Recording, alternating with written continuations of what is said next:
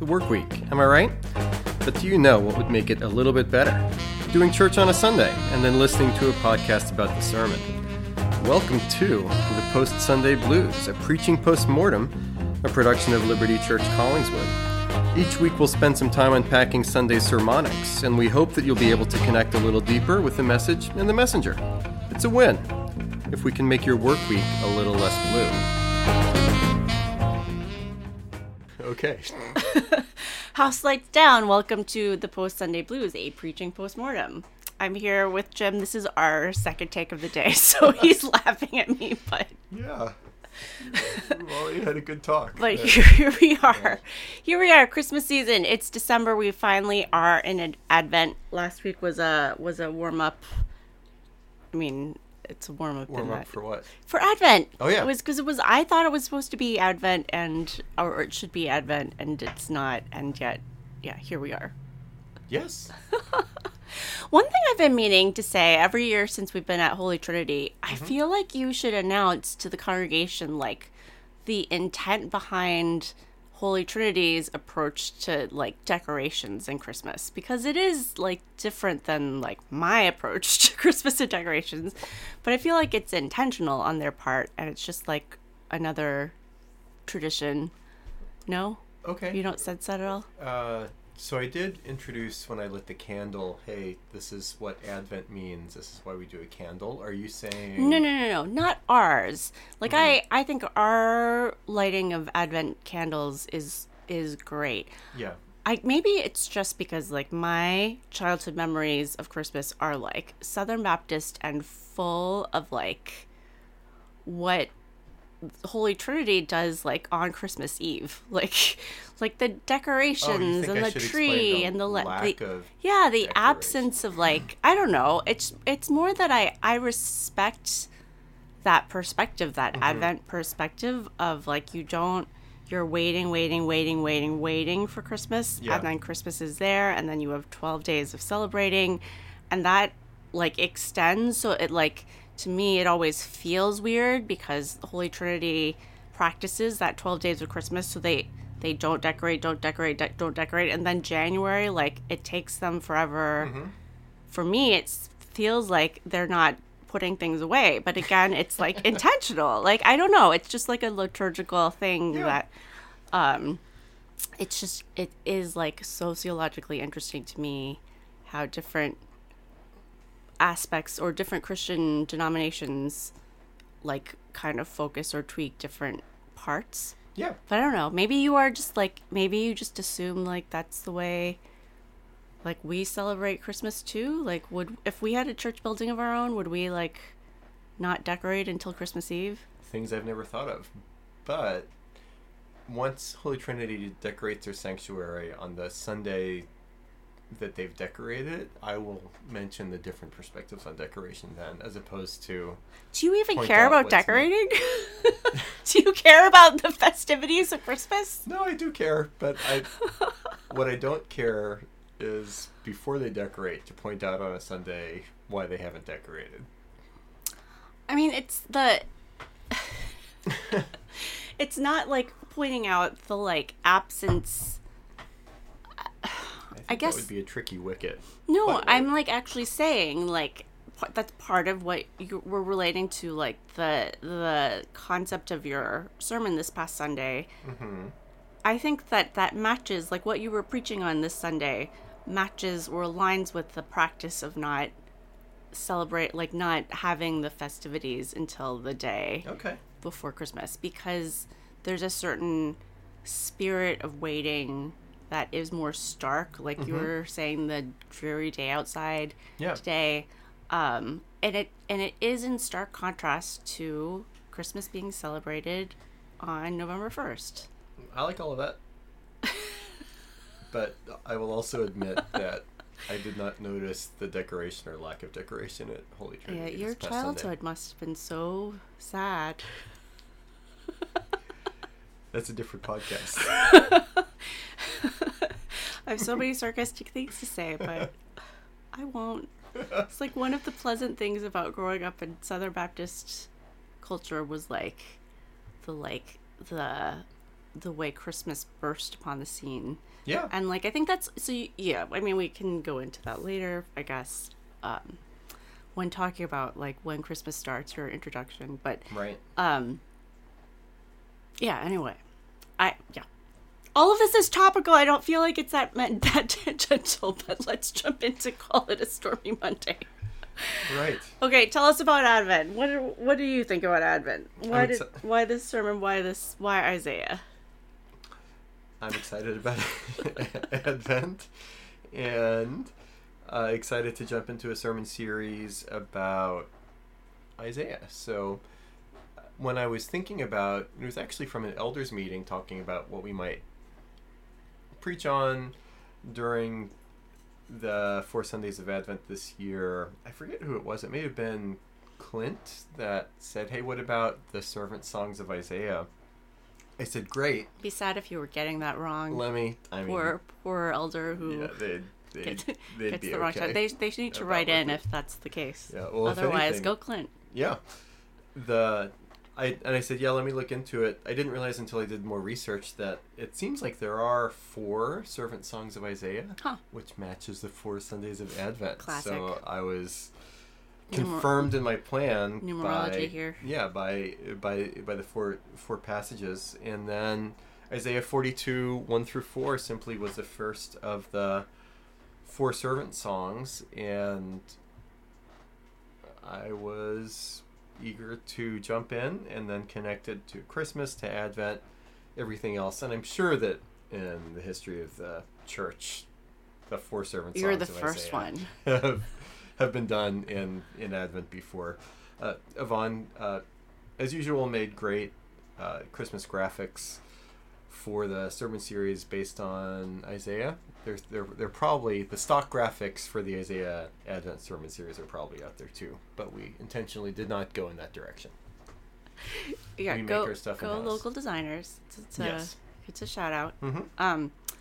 So yeah, as you approached Isaiah, then in the past or in contrast, what made Isaiah like fresh for you, or what was the different spin? Mm-hmm. As compared to other Advent seasons?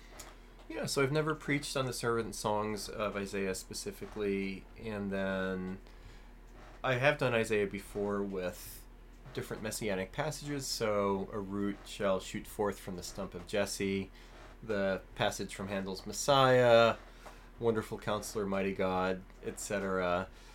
But not specifically the servant songs. And the servant songs connect with Advent by way of the humility of Jesus. Mm-hmm. And if I tried to draw upon some themes of Advent / December / holidays sometimes being a sad season, I was eager to mine some of those connections via the humility of the servant himself.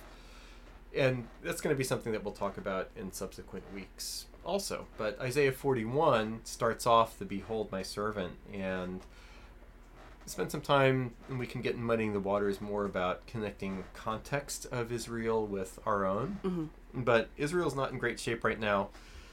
On the brink of exile is how I put it on Sunday. And so there's corruption, idolatry, injustice, evil at systemic and at personal levels. But there are 2 beholds at the end of Isaiah 41. Behold, they, idols, are all a delusion. Their works are nothing. Their metal images are empty wind. But God has a different thing or being for us to behold, namely his servant. 2 verses in a row, 2 beholds. Behold, they are delusions, but then behold, my servant, whom I uphold, my chosen, in whom my soul delights. So God has the servant who in some way is the solution to the plight of exilic Israel. And yeah, pretty easy enough to connect, behold my servant whom I uphold, my chosen, in whom my soul delights. I put my spirit upon him, to move it forward to Jesus' baptism, and then plenty of chances to connect some of the sadness of the season when we see that the servant, a bruised reed he will not break, and a faintly burning wick he will not quench. That's easy enough for us to connect with.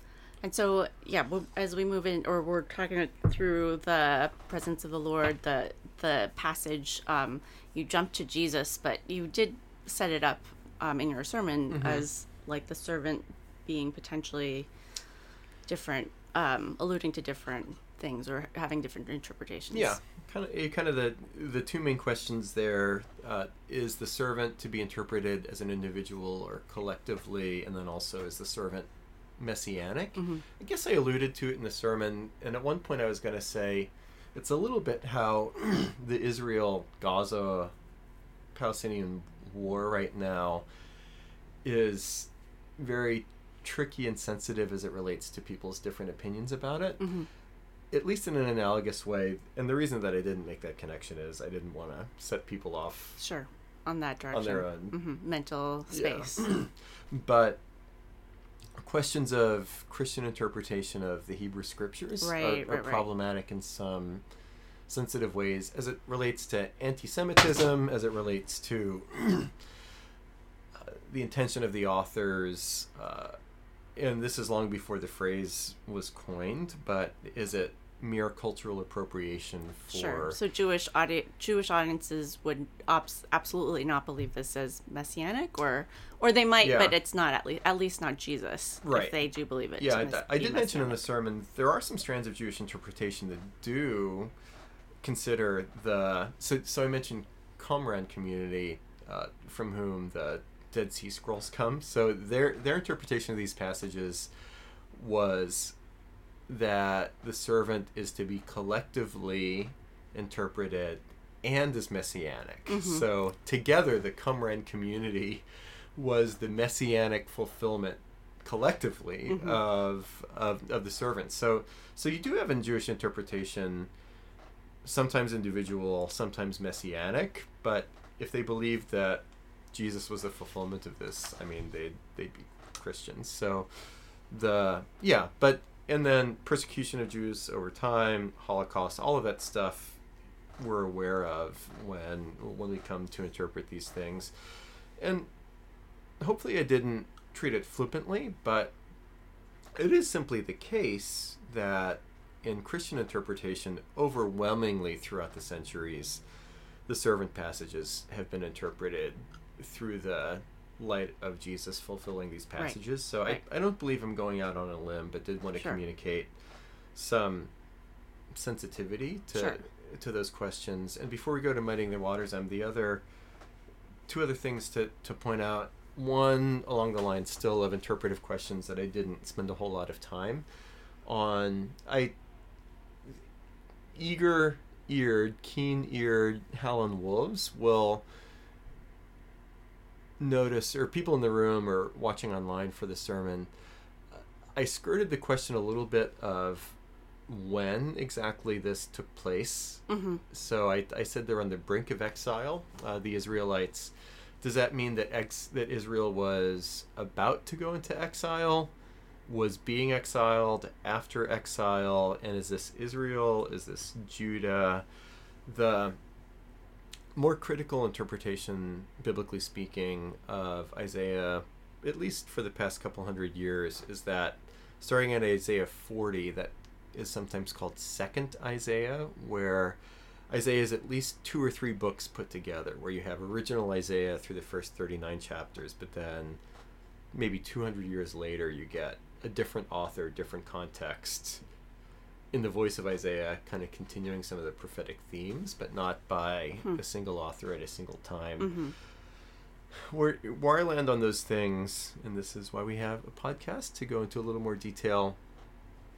I think from a doctrine of Scripture perspective, I feel compelled to say that Isaiah is one book by one prophet. But I will allow that as you look at the internal evidence of, hey, what contexts does Isaiah 40 and following fit? It actually fits arguably fits a later dating. But it's a long book. Like the same person could have... Right, but it's a long book. So I'm kind of two minds. One, based on internal evidence, maybe Isaiah stretches later, but then based on doctrine of Scripture, I want to be careful to not just open the door for the possibility that Isaiah was worked on forever by multiple authors. So I skirted those questions by saying Isaiah, or that Israel was on the brink of exile. Interpret it as you will. But those are interesting questions, both as far as the history of textual transmission of Isaiah and doctrine of Scripture stuff and interesting to text criticism to the Bible nerds among us. There we go. Of which I am no longer one. Oh, you used to eat those questions up, baby. No. Not anymore. Old and jaded. Jaded's the wrong word for that, but old and just tired. Old and non-literate. Let's just say. Okay. Let's move to Muddy Waters. And you did set up the context for this sermon pretty well in tying it to our current climate of Christmas season life. And realistically, I do this every year to one extent or another, so Same old. Yeah, I'm not discovering something new about the holiday season that nobody else has. Neither is Charlie Brown. Right, exactly. So if I observe, hey, wait a second, maybe not everybody's happy right now, and there's actually a lot of sadness built into the holiday season. So these are riffs that have been played many times over the year by preachers, including me, but that doesn't make it any less real. So if you're dealing with darkness, disillusionment, dysfunction, blow-ups, this holiday season, you're not alone. And it always does feel like it stands in contrast to like the bright and shiny and Starbucks $7 drinks and mall music. Yeah. I hate when mall music is playing downstairs on our stereo. Landing upon the proper Christmas music in the Anger household has been a point of contention over the years. But after the kind of the final draft of the sermon was written, as you know, my niece died unexpectedly. She was 33 years old on Friday, and it was not foul play or self-harm or anything like that, so nobody's intention, but still just another moment for me to remember and reflect upon the strange juxtaposition of happy and sad. Yeah. And even though I said during the sermon, for pastors, crisis clusters around the holiday, this is not a planned crisis, but still, what a sad coincidence. Right. Happy all around. And within my extended family, again, there's tragedy around the holidays. It seems like it's that way. And it wasn't until a fairly later iteration of the sermon that I thought of the Charlie Brown Christmas tree, it is properly symbolic of the holiday, which is why Charles Schultz originally landed on the idea. And I even heard that plans were made to reference it later on with Liberty Children on Sunday evening. Yeah, actually I skipped it, but no, we are gonna watch Charlie Brown Christmas at Liberty Bridge, our 4th and 5th grade Liberty iteration, kids iteration, kids, tweens, teens, tweens, they're not teens. But part of that is because, like, I think that even children can struggle with the concept of, like, the bright and shiny, and they can be jealous of what friends are getting for Christmas. They can struggle with their own materialism in their hearts, and so the idea that Charlie Brown Christmas, exists and still resonates is kind of partly that truth, that the Advent message that you're talking about. Jesus being for the lowly, the sad, the broken, right, bruised reed and wick. It's true for kind of all of us. Yeah, and I wanted to make sure that I gave time to explore the image of a bruised wick he will not break, and a faintly burning bruised reed he won't break, and a faintly burning wick he won't quench. Yeah, the basket thing was a good illustration to be, or I thought. Yeah. So that was fresh from commentary work over the past couple of weeks, that there's a exhaustion and extinguished dimension to these images, but then also a useless dimension. And I think part of why we can be discouraged, and one of the ways that we can think that we're done or beat ourselves up is to reflect upon how we're just not good for anything related to feeling useless. Yeah, helping other people.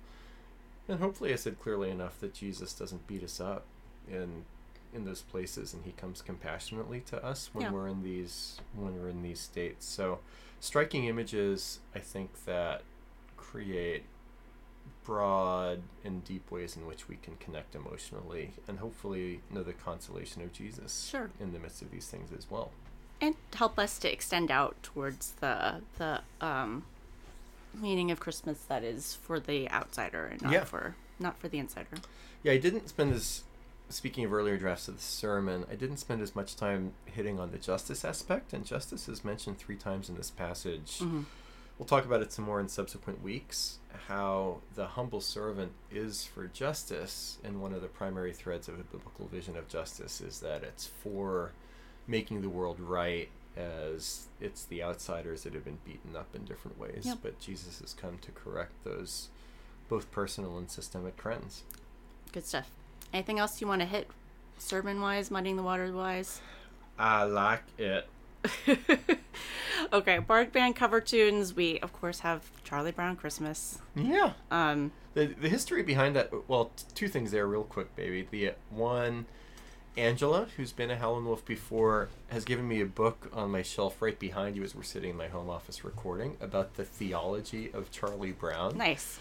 So Charles Schulz was a committed Christian, and I've read a couple different places that there was pressure from the network. I think it was CBS that originally aired the Charlie Brown Christmas special. There was some network pressure to remove the explicitly Christian elements in the retelling of the nativity story from Luke. No. But he put his foot down and said, no, this is important, and this is the engine that makes all the rest of the stuff work. So good job, Charles Schulz. I was thinking about Charlie Brown this week when Josiah was wearing a t-shirt of Charlie Brown running with the football and wearing an Eagles helmet, which is also perfect at so many levels. Apropos, especially Sunday. to last Sunday's game. I don't need details, I know. I can only assume. Yeah, they won. What other reference did you have? I didn't have a ton. There was the Rebecca McLaughlin talking about how disillusionment is not a barrier to moving closer to Jesus in your faith, but in some ways and sometimes it's the beginning of a journey towards Christ, disillusionment. So if disillusionment captures some of the bruised reed, faintly burning wick idea, you're nearer to Jesus than you might think because Jesus is nearer to you. I mentioned a review article of Elena Ferrante talking about how, isn't it great how authors can carry our stories and give us a beginning and an end beyond what we're able to perceive in our own lives, if not in life, then in fiction. The great thing about Jesus is it's not fiction, but it's but it's real. So what a good author will do in stories, Jesus does truly in the story of our lives and in the story of our world. The other reference, which was a throwaway, I was going to ask you, and I think this is all I got for Barman cover tunes. Did you catch the Mad Men reference? I think the lawnmower. Yeah. Woo! I did catch that. I did write that down. The office parties where everybody's drinking too much and people are riding lawnmowers. You love it. What a classic scene when the guy's legs are chewed out. It is pretty like, wait, what just happened? Yeah, there was Do you mean the sermon or that episode? No, on Mad Men. Right. There was a Survivor thing that happened last week too that like fans were like, wait, what just... They actually licensed the music for Top Gun and like had a video montage of like men being boys. Oh. And they like paid to license the music for Top Gun, which like Survivor has never done before. Huh, that's hilarious. Well, that wouldn't have been the Top Gun theme. That would have been Playing like with the Boys. Yes. Loggins and Messina. No, just Kenny Loggins, sorry. So I didn't understand the reference because I didn't watch Top Gun, but like that's all the podcast could talk about. Playing with the boys. Dun, dun, dun, dun. Oh man, the beach volleyball scene. Yeah, basically. In my mind, I was there. I don't know how they talked to them. And, like, somebody with money was like, we got to do this, guys. I don't know. So all the things CBS, speaking of, would splurge on. I wonder how much I could Kenny pay you Loggins. to, like, put in a reference to something in a sermon. Just like... Oh, actually, Can your you be- sister can asked you me be to put bought a out? reference into something Oh, yeah? that I said that I would, but then I'm only remembering now that I forgot. Maybe this week. Yeah, actually, that could be Sorry, a Howlin' Candy. Wolves challenge. You could, like, start paying Jim to, like, mention things in the sermon. How much could he be bought for? I'm expensive, that's all I'll say. Not really. That's true. Okay, any leftovers, stories behind the sermon? No, I did say last week that Angel Garcia was going to be up for the first time at Liberty Collingswood this coming Sunday. It's probably going to be the Sunday after. Yep. So you're stuck with me again this Sunday, but more servant from Isaiah goodness, I hope. Sounds good. How was it? That was amazing. Thanks so much for joining us. This has been the Post-Sunday Blues, a preaching post-mortem, production of Liberty Collingswood. Go ahead, rate, review, and subscribe, and you can find all things Liberty Collingswood at libertycollingswood.org. No more Post-Sunday Blues. Here comes some pre-Sunday happy.